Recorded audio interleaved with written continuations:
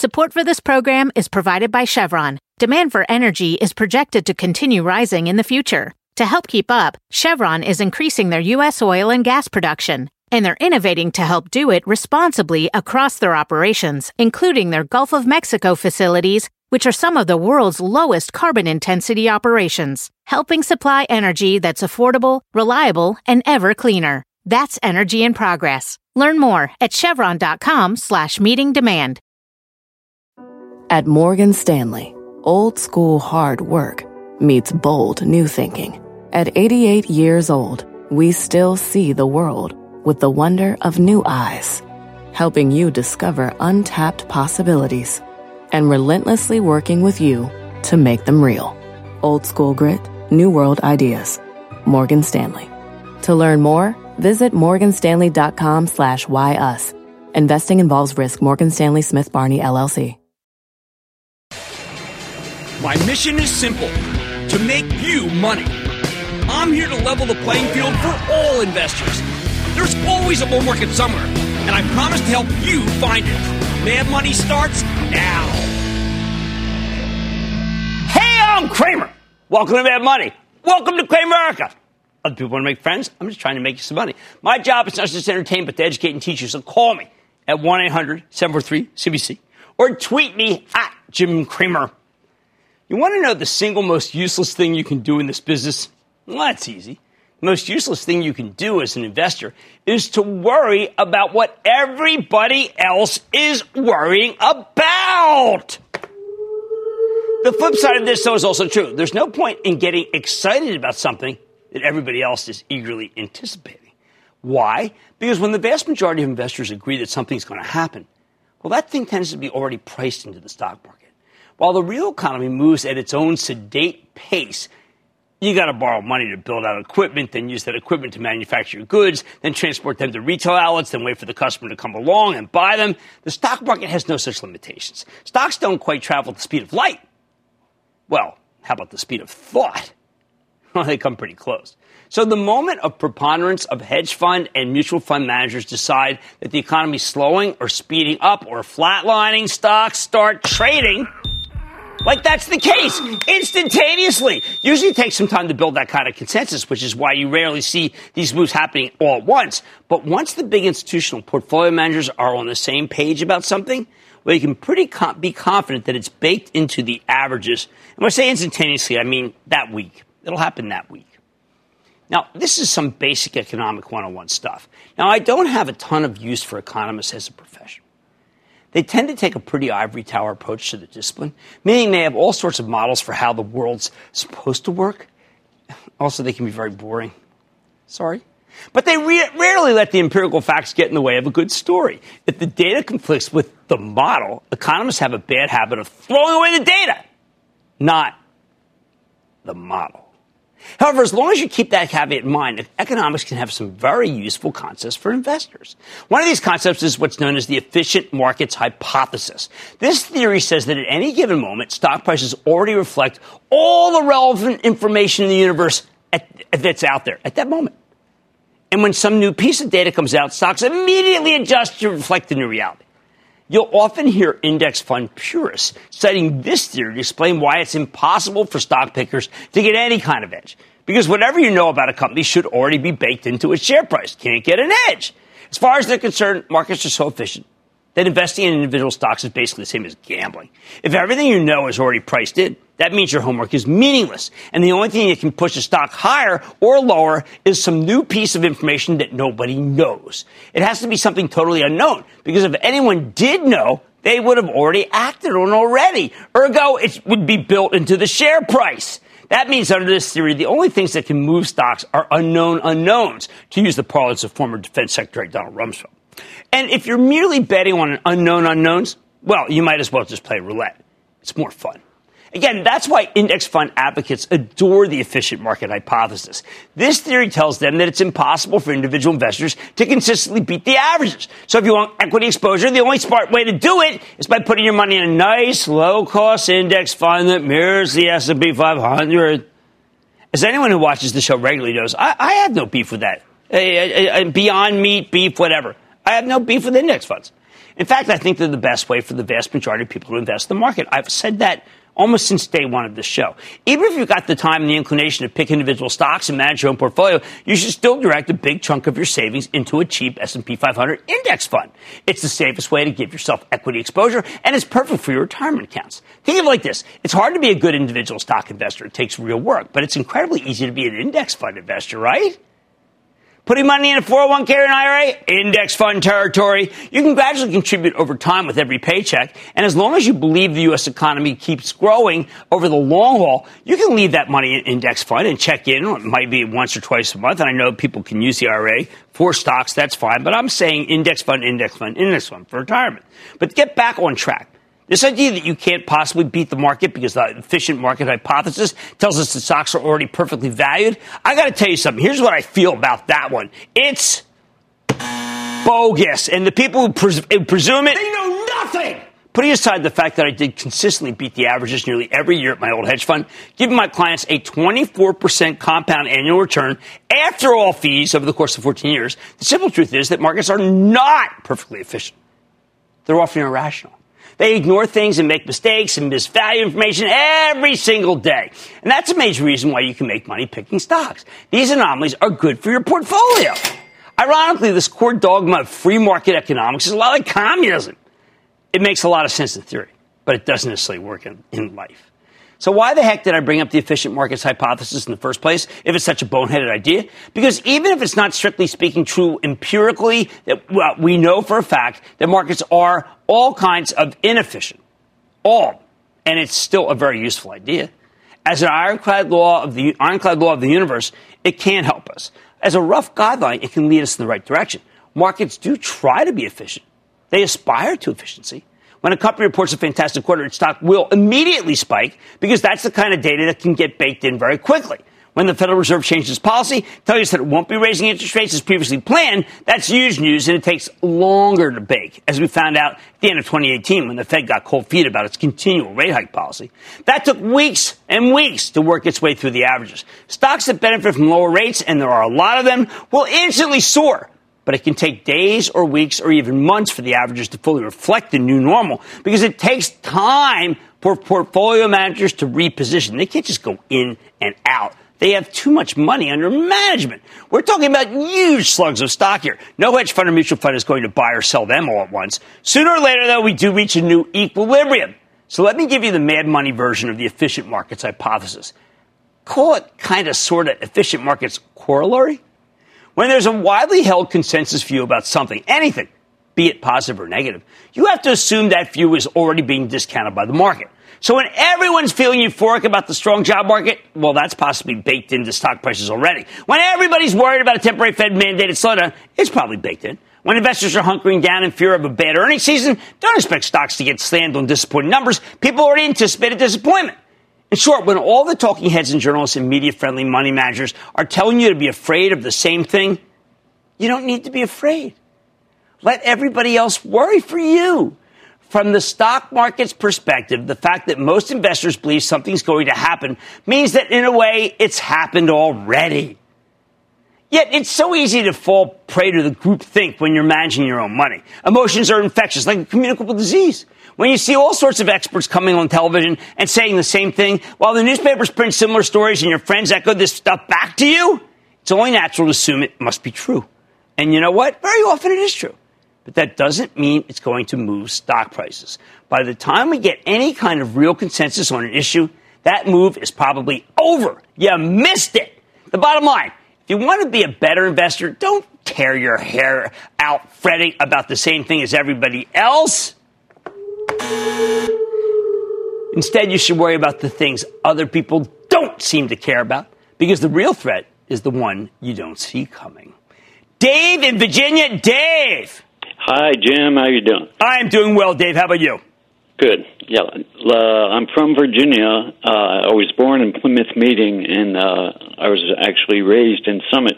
Oh my, we are doppelgangers. Yes, I love that. Flip-floppers. We want to leave half our assets with a certain minimum amount to our two children, and retire on the other half. They were both in their mid-20s, and we will adjust our lifestyle if we have to in order to leave that minimum. Now, most money managers would say that at our age, in a normalized interest rate environment, we should be about 60% in stocks, and the kids should be around 85%. So without setting up new trusts, shouldn't we invest the minimum amount as if it were their money now? And if so, allocate stocks half at 60% and half at 85%. I think the 85% all in for younger people is definitely right. For you, assuming you're my age, I think 60 to 65, we'd certainly feel like that we're going to go longer than the actuarial table. So I prefer always to put a little bit more stock in there than most think. If you wanted to go 90 for 20-year-olds, I would bless that too. We got to have those long-dated assets in there to make a lot of money over time. And thank you for the kind comments. Let's go to Frank in New York. Frank. Yes, Jim. Thank you very much. This is first time, long time. Okay. I like to ask you, what's the difference between general stocks and over-the-counter stocks? And should I view them differently? No, I mean, they used to be very different. One was a bid and ask that was done by different, in my day, when I was at Goldman, we had over-the-counter was a little bit different from the listed. These days, they really have blended. I wouldn't worry about it. Just stay focused on the fundamentals. All right, hey, listen up. Don't sweat what they're all sweating. Pay attention to what others are ignoring. On Mad Money tonight, to trade or not to trade, that is the question. I'll tell you how to come out on top by pointing the different ways to approach investing. Then feel like the market's sometimes speaking a different language? I'll tell you how to decipher hidden messages in the tape. And the next time you see a hot IPO, well, should you consider buying the company or not? Not so fast. I'll tell you why. Stay with Cramer. Don't miss a second of Mad Money. Follow @Jim Cramer on Twitter. Have a question? Tweet Cramer. #MadTweets. Send Jim an email to madmoney@cnbc.com or give us a call at 1-800-743-CNBC. Miss something? Head to madmoney.cnbc.com.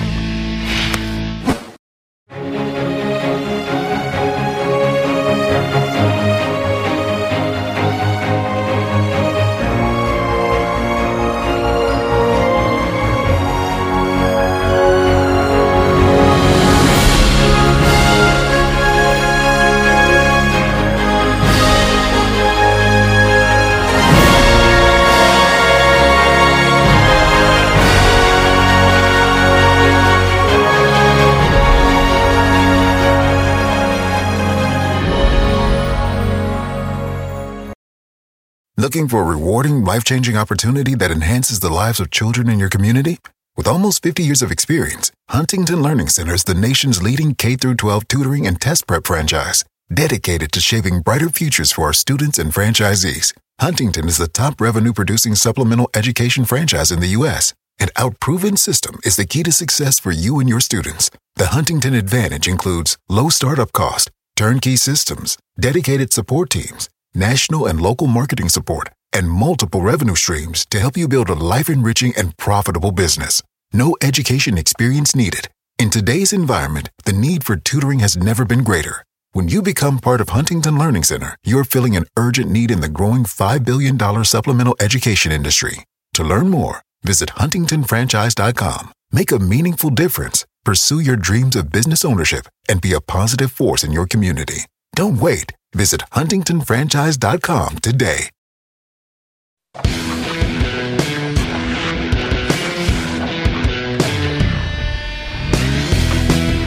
Like I told you before the break, when you pack into a crowded trade, you're playing with fire. If everybody's on the same page about a stock or even a whole sector, that means the easy money has already been made, people. Doesn't mean you can't profit from something obvious. That does happen. But when you're late to the party, you're going to have lower returns and higher risk. That is the nature of the beast. Fortunately, nobody's putting a gun to your head. That would be terrible, right? And forcing you to follow the hedge fund herd. In fact, you don't even have to think about spotting tops and bottoms by gauging sentiment if you don't want to. There are a lot of different ways to invest. Some of them take less work than others. For example, there's timing. Now, you could try to call every gyration in every average, okay? Buying stocks when they look poised for a near-term bottom and then selling them when they look toppy. You can trade around the core position. You can take a large holding, and then you can lighten up on part of it when it gets overextended and buy it back when the stock sells off.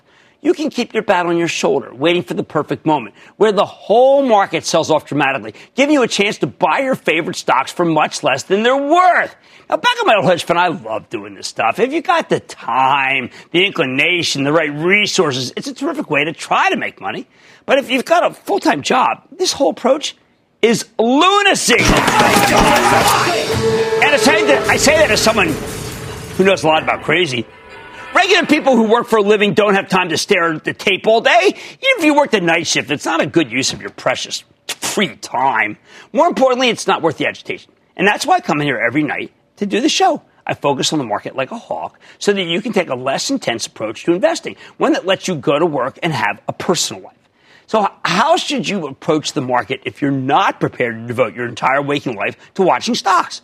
What's the safest way to handle individual stocks part-time? For starters, let me just say again that index funds are a wonderful thing. Won't it be great if anyone says, oh, Jim doesn't like index funds? I can point to this show and just say, did you listen to it? It's like 40,000 times. If at any point what I'm describing sounds too daunting or just too time-consuming, don't hesitate to say individual stocks are not for me. Throw your hands up and just put most of your mad money, the cash you invest with that's not part of your retirement portfolio, into a nice low-cost index fund or ETF that mirrors the S&P 500. I tell you this a lot because it's good advice. Being a savvy stock investor takes work. Being a savvy index fund investor, it is easy, or relatively so. Sure, if you manage your portfolio well, if you do the homework and stay disciplined, I think you can beat the S&P 500 with a diversified group of individual stocks. I've seen it happen hundreds of times. But not everybody has that kind of time. Not everybody has the temperament. Not everybody is comfortable taking on more risk to chase a higher return. And that's perfectly fine. You need to do what is right for you. So keep that index option in your back pocket. Assuming you really do want to try to profit from individual stocks, let's talk about how you can do that without the market taking control of your life and just constantly living in a ball of worry and confusion. First, from the get-go, you need to accept that the best is enemy of the good. There's no point in trying to buy or sell stocks at the perfect moment. Nobody's that talented. Even making the attempt will drive you nuts. You need to accept results that are good enough rather than trying to chase perfection. For example, if a stock you like gets hammered down, say from 60 to 50, and then you pull the trigger, but then it goes down another couple of points before it bottoms and rebounds to 60, don't kick yourself for making a mistake. You didn't screw up. You made a great pick. You could have made a couple extra points if your timing had been flawless, but a win is a win, people. Second, regular viewers know that I don't believe in buy and hold. Now, wait a second. Cramer's breaking the orthodoxy? No. I believe in buy and homework. Buy and hold, to me, is reckless. Buy and homework is prudent, meaning you need to keep researching your companies after you own a piece of them. And if something goes wrong, terribly wrong, you got to bail. I think it's a good idea to buy stocks slowly on the way down and sell them gradually on the way up. All of that requires a certain amount of active management, but don't feel compelled to be too active. The last thing you need is to be flitting in and out of stocks with every gyration in the broader market. I don't want that. You want to be an investor, not a trader. You think you can time things perfectly and flit in and out, but most gains occur in concentrated bursts, and you're liable to miss them if you're on the sidelines. Again, if you've got the time and the inclination to trade, that's great. However, most people don't. When you've got a full-time job and you're trying to manage your own portfolio, you have to be willing to sit tight. There will be sell-offs. There will be rotations out of one group and into another. There will be crazy action on a week-to-week and even day-to-day basis. You don't have to constantly adjust your holdings based on those moves. That would be wrong. If you believe in the stocks you own, and you shouldn't own anything you don't believe in, just sell them, then you should be willing to stick with them when the backdrop gets tough. You can't just bail. Ideally, you would be able to trade in and out, but like I told you, the best is the enemy of the good. Don't chase perfection. In practice, when everybody's panicking over the latest crisis, you're going to be tempted to just sell everything. And you might even avoid a substantial decline by bailing on the stock market. But sooner or later, you have to get back in. The whole point of sidestepping the decline is how to sell high and buy low. Unfortunately, it's really hard to nail the timing here. If you dump everything, there's no guarantee you'll be able to buy your stocks back before something changes and the market comes roaring back, something we saw, by the way, in the spring of 2019. after Fed Chief Jay Powell told us some rate cuts might be on the horizon. Wow. Okay. That would breathe new life into the economy. So what's the solution? If you don't want to give yourself a panic attack every day, keep doing the homework so you know what you own. When your stocks surge higher, use that opportunity to ring the register on part of your position and raise some cash. After a 20% move or more, you need to take something off the table. That's my ironclad rule. A little something, okay? When your stocks get hit, put that cash to work, buying more shares at lower prices. But you don't have to nail every short-term top and bottom. That's too darn hard. Bottom line. To trade or not to trade, that is the question. If you're trying to be an investor who doesn't need to stare at the tape all day long, it's nobler in the mind to suffer the slings and arrows of outrageous fortune. You don't need to be perfect at managing your money. You just need to be good enough. And that means you shouldn't waste your time trying to anticipate every little gyration in the market. It's too darn difficult and will rarely prove to be worth it. Let's speak to Ryan in New Jersey. Ryan! Hey, booyah, Jim. How you doing? I am doing well, thank you. How about you? I'm doing good. I'm looking to invest my first $20,000. I know that putting the first 10 into an S&P 500 base index fund is a smart move, but I'm wondering what to do with the other 10. I don't have time to do my homework. I'm wondering if it's a good move to go with index funds and ETFs for the other 10. Yes, and if you do not have time, you must. And I don't want those small sector ETFs. I prefer a total return fund that has all sorts of stocks or a fund that has a high growth. I don't want it sector by sector because those funds tend to not make people money because people buy them high and sell them low. Let's go to Riley in Georgia. Riley. Yes, sir. Thank you for taking my call. You are the man. Oh, thank you. Yes, sir. I was just asking, what kind of percentage would you recommend of gold in your portfolio? Okay. I think 10% is fine. I know that it's been terrible, but, you just like insurance, you don't want insurance to pay off, do you? It's insurance and nothing else. All right, don't try to anticipate every gyration in the market. Just do the homework on what you own. There's much more mad money ahead. Nothing generates enthusiasm for the stock market like a newly minted company. But I'll tell you why you should proceed with caution the next time you see a company coming public. Plus, being at the right place at the right time is essential in investing. I'm showing you why. But first, shh. Hear that? It's the tape talking. I'll help you separate the signal from the noise. So stay with Cramer. Take control of your financial future with the new madmoney.cnbc.com. Cramer's exclusive CEO interviews, full episodes, analysis, even your own soundboard. Plus special access to Mad Money 101 with rules and techniques to break down the market for all investors. The red flag that makes me drop a stock immediately is... It's everything you need right when you need it. The new madmoney.cnbc.com. You might be right. It's simple, but something you almost never hear in politics today, with each side more concerned about scoring political points than solving problems. I'm Bill Haslam, a Republican. And I'm Phil Bredesen, a Democrat. We're former Tennessee governors, and we invite you to listen to our podcast, You Might Be Right. Join us and guests like Al Gore, Paul Ryan, Judy Woodruff, as we take on important issues facing our country. Listen and subscribe to You Might Be Right, a new podcast from the Baker School at the University of Tennessee. Support for this program is provided by Chevron. Demand for energy is projected to continue rising in the future. To help keep up, Chevron is increasing their U.S. oil and gas production, and they're innovating to help do it responsibly across their operations, including their Gulf of Mexico facilities, which are some of the world's lowest carbon intensity operations, helping supply energy that's affordable, reliable, and ever cleaner. That's energy in progress. Learn more at chevron.com/meeting demand.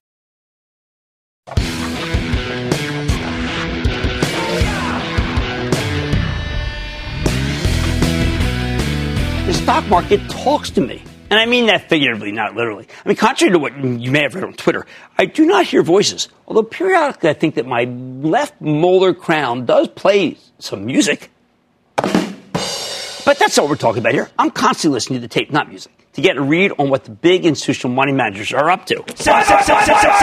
And to do that, I need to separate the signal from the noise. Okay, what do I mean by that? On any given day, there might be monster moves in individual stocks. It's tempting to assume that all these swings are equally significant. So when you see the cloud stocks get killed, your natural conclusion to draw is that something must be wrong with the cloud. When a really loathed group bounces, it's not much of a stretch to assume that maybe the pain is at last over. But that's just too easy, people. The truth is, some of these moves are a signal, and some of them are noise. Signal means something. It tells you that the stock will probably keep moving the same direction. Noise, on the other hand, is noise. To borrow a line from one of my favorite characters, Macbeth, noise is a poor player that struts and frets his hour upon the stage and then is heard no more. It is a tale told by an idiot, full of sound and fury, signifying nothing. In other words, while a signal carries a message, there's no real takeaway from noise. In another life, Shakespeare would have been just a dynamite investor. Distinguishing the one from the other is as much an art as science. So how do you tell when a major stock swings really herald something larger or should be ignored? Before we get into what makes a move meaningful, you need to understand that we get major single-day advances and declines with no real significance all the time, although we try to read some into it. Good stocks can get ahead of themselves, rallying too far too fast before selling off. The technical term for this is called overbought, and chartists measure it with the slow stochastic oscillator, or the Williams percentage R oscillator. We talk about these on Tuesdays and off the charts. When you're overbought, it means pretty much everybody who wants the stock at a given level has already purchased it. Even the highest quality company can have an overbought stock. And when you run out of buyers, you almost always get a pullback. But this kind of overbought sell-off doesn't tell you anything, other than the fact that the stock in question needed to take a breather and digest the gains. At the same time, even bad stocks can rally, and for similar reasons. If they get oversold because they've come down too quickly, you need to get a nice oversold bounce. Once again, though, this is the sort of rally that doesn't convey much information. It's technical. It's noise. A stock got oversold, it bounced, and unless something else changes, it can go right back down once it works off that bounce. That's that thing you see, Head and Shoulders go down and down with some ridges. I bring this up because when you see dramatic swings in individual stocks, your mind will try to draw a conclusion, and it connects to the fundamentals. The real-world facts about how the underlying company is actually doing. You think that somehow they relate. Sometimes that connection does genuinely exist. Other times the action in the stock is noise, not a signal. And you'll end up feeling very foolish if you take your cue from that kind of action. Those who want to know more about this can go back to the canon on stock markets right here. Wow. Early release, no doubt. Confessions of a Street Act tells all. It's where I describe how easy it is to see a stock move a point and convince yourself something's really happening underneath. I describe a move of a point, an anatomy of 1 point gain. You will love it. All that really happens is that you have more buyers than sellers at a given moment in a way that may be totally unrelated to the actual company. Disturbing, don't you think? Always thought so. Of course, it's not just the technicals. There are plenty of other reasons why a stock might explode higher or melt down that have nothing to do with the fundamentals at all. Sometimes the market simply makes a mistake, and that mistake gets rolled back. No greater significance. I want you to consider for a moment the cloud computing stocks after Salesforce, the most majestic of the cloud kings, told us to be acquiring Tableau software symbol data for an enormous premium in an all-stock transaction. At first, the pin action from the Tableau deal was very positive. Investors figured that all the other cloud plays might be potential takeover targets too. ServiceNow, Workday, Adobe, Coupa Software, Twilio, Okta, Zscaler, Zendesk. They all roared higher on rampant takeover speculation. However, the very next day, the cloud stocks came right back down. I mean, they were really obliterated because, surprise, surprise, the Salesforce Tableau tie-up was more of a one-off transaction. Salesforce needed a data analytics platform, and they had a unique opportunity here, which is why they agreed to pay such a huge premium. Cloud data analytics. Well, Salesforce wanted them. When Wall Street realized that the other cloud plays probably weren't going to be bought anytime soon, their stocks just plummeted. Oh, brutal day. And once again, it meant nothing. The only takeaway from that cloud pullback was that they never should have been up in the first place because the Tableau news was, again, sui generis, as we would say at law school. So what kind of action carries real significance? How do you know when a big move is foreshadowing something even bigger? All right, there's a lot of signal that's obvious. A company reports a blowout quarter, and its stock roars. Obvious. An analyst cuts estimates. Stock plummets. Obvious. That's just business as usual. And it's why I like to look for the unusual. A company catches an analyst downgrade and the stock goes up. Ooh, interesting signal. Counterintuitive. In my experience, when a stock refuses to go lower on bad news, it often means that stock is putting in a significant bottom and is ready to rocket higher. I like that. By the same token, when a company reports a fantastic quarter with great guidance and bullish conference call, yet the stock gets slammed, oh boy, sell. It means Wall Street believes that this company is looking at its last good quarter. That happens very often. When your stock falls on positive news, I got to tell you something. That is the definition of a possible top. For the most part, though, you can't decipher hidden messages in the way stocks are trading, except in some rare cases, you probably shouldn't even try. It's important to know what's working and what's not working in any given matter, in any given market. But you can't let your money management decision be completely guided by what's in or out of style on the Wall Street fashion show. I always tell you that. Otherwise, you end up owning stocks just because they're going higher. Oh, that's a terrible place to be because you don't know what to do when they inevitably start coming down. The bottom line, when you're evaluating a stock, take your cue from the fundamentals of the underlying company. Don't put too much significance on day-to-day gyrations in the share price. Sometimes you can extrapolate a great deal from a big move in an individual stock. But more often, it's telling you something you already know, or it's just noise that means nothing. Let's go to Dell in Florida. Dell! Booyah, Cramer. First time, long time here from the University of Florida. Whoa, love that. Go Gators! Hey, yeah. Hey, in your book, Real Money, you say that a company doing an in-the-hole secondary is not one you want to be invested in. So I'm wondering, is this rule without exception, or are there circumstances where it's okay for a not-yet profitable company to do a secondary offering and expand while they can? If there's a particular piece of news that is driving the stock up and it's really positive news and they do a secondary, I might get behind it on a little case-by-case. But typically, no, I'm just I'm suspicious. I'm critical. And that's the way to play it. How about Aditya in Ohio? Aditya. Booyah, Jim. Booyah. I'm a long-time listener, and I appreciate you taking my call. Oh, come on, Aditya. I love it. What's going on? So you always suggest owning index funds in a portfolio. Absolutely. And my question for you is two-part. One, what percentage of my portfolio should be in index funds versus individual equities? And number two, you also suggest owning index funds that track the S&P. Do you also suggest that you should own sector-related index funds in addition to a general S&P, for example, in healthcare? Right.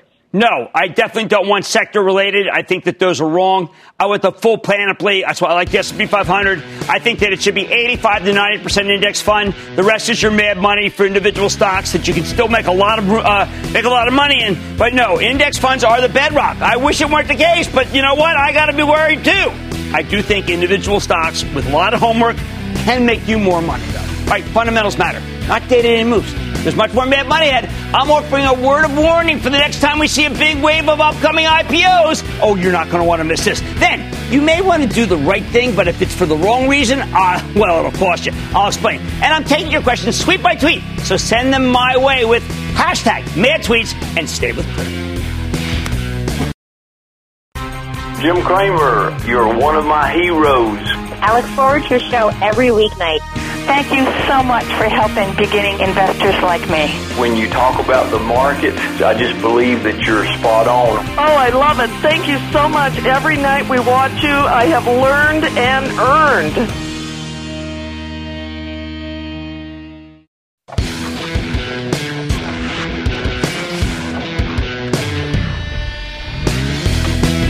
All night, I've been warning you about the dangers of being a follower. When everybody expects the same outcome in the stock market, there's a very good chance it won't play out as expected because it's already priced in. That's why you need to be extra wary of the IPO cycle. We've seen this pattern over and over and over again. We get a deluge of new deals. At first, many of them explode higher. They're terrific. At the same time, they're flooding the market with new stock supply, and that supply ultimately drags us down. I've said it a million times. The stock market is like any other market. It's all about supply and demand. Too much supply and prices are going to go lower. The problem is when IPOs are making people fortunes, well, you know what? You tend to get a palpable sense of exuberance. Then when the deals start attracting less interest, the exuberance turns to hostility, and then we get slammed. We see this happen so many times. So, look, recently, 2019. The latest IPO craze, one that was spearheaded by Levi's, a deal that worked very well, but then gave way to the likes of Lyft and Uber, two highly anticipated ride-sharing services that really burned their initial public investors. Once people started souring on IPOs, the market sold off hard in May of 2019.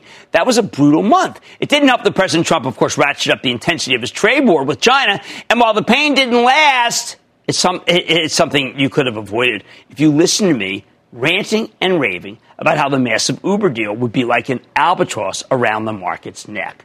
What makes the IPO cycle so dangerous? Let's look back at 2014 because that's the best recent example of what could go wrong. In the first quarter of 2014, the market was overwhelmed with a wave of new deals in two particular industries: the cloud-based software stocks, there's the SaaS, software as a service, and the biotechs. Now, in January and February 2014, these newly minted software as a service stocks and biotechs kept roaring higher and higher. But as the IPO floodgates opened, I started to get concerned. You see, in a real bubble, the kind that can devastate a decent portion of your portfolio, you'll often get a slew of initial public offerings as companies try to cash in on the euphoria in the public markets. It's natural. But as this process goes on, the companies coming public tend to decline in quality until near the end of the move, we're scraping the bottom of the barrel. By the way, that's what we saw play out, actually in the big one, the technology stocks of 2000, as tons of profitless .coms rushed to come public. And we saw something similar in the first quarter of 2014, as profitless software as a service companies did the same thing. Of course, we had also a lot of secondaries. Those were bad. That's why I came out here and warned you about the dangers of IPO mania. I said that there was one surefire way to wound a bull market, and that's by flooding with lots of new supply. Again, when tons of companies start coming public, we basically get a supply glut in the stock market. At the time, I told you money managers would have to start selling the older, more established software as a service companies like Salesforce in order to raise cash to keep participating in these fresh-face IPOs. And I also warned you that eventually this IPO bubble would burst. Sure enough, the bulk of the stocks that came public in 2014 with huge spikes ended up losing you fortunes in the aftermarket, and it took many of them years to recover. You had to be very selective at the time because most of those stocks were coming public with incredibly stretched valuations, even as they didn't have any earnings, and in some cases didn't even have any revenue. The actual winners were few and far between. The dross vastly outweighed the rare nuggets of gold. That's what happened with IPO overload. It always happens like that. Even the best cloud stocks that came public in 2014, the ones that are now cloud royalty, took a long time to bounce back from that IPO overload. Don't forget, hundreds of really low-quality companies that came public in the 2000 era ultimately went bankrupt. 2014 wasn't nearly as bad, but it still caused a brutal downturn in the cloud and biotech stocks. And, of course, we saw the same thing in 2019. Sure, there were winners like right out of the gate, Beyond Meat, Zoom Video, but for every IPO that worked, there was another one that quickly fell out of style with the Wall Street fashion show, the Ubers and the Lyfts, and, of course, most of the Chinese IPOs, which are always extra risky because China doesn't seem to have the same rigorous corporate governance standards that we do. The other big problem? When portfolio managers get excited about putting a lot of money to work in new IPOs, they need to raise that money by selling something else. And when there are lots of large deals, they need to do a lot of selling. So companies in related industries tend to become sources of funds. And if you believe you're going to make a killing in an IPO, you don't really care how you raise that money. This leads to fund managers who are desperate to raise cash, which means they don't care about being disciplined, but they're selling because, well, the price is irrelevant to them. And that's what helped fuel the market-wide weakness in May of 2019, right around the huge Uber IPO, just like it did in 2000, just like in 2014. Remember, the bulk of the new money that comes into the market goes into index funds now, and they can't participate in IPOs because these stocks aren't in the indices yet. The actively managed funds that participate in these deals in the aggregate, well, they don't have enough cash coming in over the transom to get into all these big deals without selling something first. So the next time you have a big wave of initial public offerings coming, I need you to remember that it pays to be cautious when the IPOs are coming hot and heavy. The bottom line, as much as I love anything that generates enthusiasm for the stock market, and you know that, and nothing does like IPOs, you have to be extra careful when we get a whole wave of new issues. The IPO cycle tends to start out strong and generate a lot of euphoria, but then it burns out and all the new stock supply can really weigh on the market. Just keep that in mind the next time you get excited about a bunch of red-hot deals. And stick with Cramer. Jim Cramer, you're one of my heroes. I look forward to your show every weeknight. Thank you so much for helping beginning investors like me. When you talk about the market, I just believe that you're spot on. Oh, I love it. Thank you so much. Every night we watch you, I have learned and earned.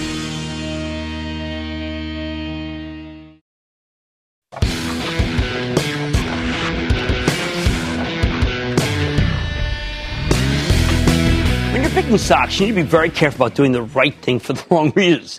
This happens more often than you'd expect. Okay, let's say you find a great company, well-managed, strong fundamentals, good dividend. You buy that company's stock, and that stock goes up. It's only natural to conclude that it's going up for all the reasons you liked about it in the first place. But you see, that's not always true. You might think a win is a win, but it's more complicated than that. If you don't understand why a stock is moving up or down, you're probably going to be very confused when it stops doing that and goes in the opposite direction. And when we're confused, we make really lousy decisions. For example, there are a bunch of excellent, well-run consumer packaged goods companies. Maybe you want to buy some Clorox or some Procter & Gamble. There are lots of logical reasons to like them both. But like I told you earlier, logic is rarely what drives the stock market on a day-to-day or minute-to-minute basis, of course. So suppose you pick up some Clorox because you really believe in CEO Ben O'Doer and his team, or you like the dividend and the growth of the dividend, or you think that plastic and fuel costs are going to go down, which will boost the company's gross margins. You buy the stock and then it explodes higher. What's next? You have to ask yourself why it's rallying. It's very easy to tell yourself, I nailed it. This market is finally giving Clorox the credit it deserves. When you buy a stock and it goes up, that means you were right. Why would you second guess yourself when you're right? Because maybe you were just lucky. As I told you before, it's better to be lucky than good. So when you rack up a nice win in a Clorox or a Procter, you need to ask yourself if you were right or if you simply happened to be in the right place at the right time. Well, what do I mean by the right place, right time? Rotation, rotation, rotation. There are times when the consumer packaged goods stocks roar higher for reasons that have nothing to do with the underlying companies. Clorox and Procter are recession stocks. Because their earnings tend to hold up during a slowing economy, their stocks roar when we get lousy economic data. If you buy these stocks because you believe in the business, but then they go higher as part of a sector rotation, that has nothing to do with the business. Well, you still have a win. The bank isn't going to tell you that you can't take that money because they don't accept profits from rotations. But you don't want to get caught with your pants down because the market suckered you into believing the Clorox was going up based on the fundamentals, when really it was benefiting from rotation of the whole consumer packaged goods sector. This is what I meant earlier about filtering out the signal from the noise. And I know it's really hard to do. Why? Because of confirmation bias. When you have a thesis and new evidence seems to prove your thesis correct, the natural thing is to believe you were right all along. You should approach that feeling with skepticism. Maybe you're right. People are right about stocks every day. But maybe it's just a coincidence and you should ring the darn register before the coincidence goes away. Here's the bottom line. It's very helpful to understand why a stock you like is going up or down. When you have a win, don't lazily assume that simply he got it right. Think about what it means if you were merely in the right place at the right time. And proceed with caution. Stay with Cramer.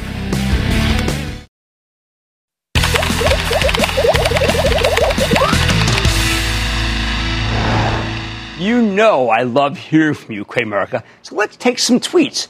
First up, we have a tweet from @AmyCalandro. And she says, thanks for the shout out on the show tonight, @Jim Cramer, @Mad Money on CNBC. My hubs, @PhilCalandro, and I have big news. What's the first thing we should invest in for our first child? Some say a college savings plan is first. What would you agree? Would you agree? #future Mad Money fan on the way. Uniform gift to minors, people. That's what you should do. I think uniform gift to minors is a great way to put money away. And then, look, add a stock to the mix only to teach a child what a stock is. All right, here's a tweet from Steve Radley 3, who says, hey, it's Jim Cramer. What if you start buying into your position, but the stock jumps before you've bought your entire position, target position? Do you still keep buying? #mad tweets at Mad Money on CNBC. No, that's what is called you missed it. But it's a high-quality problem. You bought some stock, and now as it goes up, you sell it. It's a shame. I know we should always we don't want to buy and then have it run away from us. That's the big flaw in my plan of buying down in a pyramid style. It happens, but if that's the flaw that you made money, hey, count me guilty.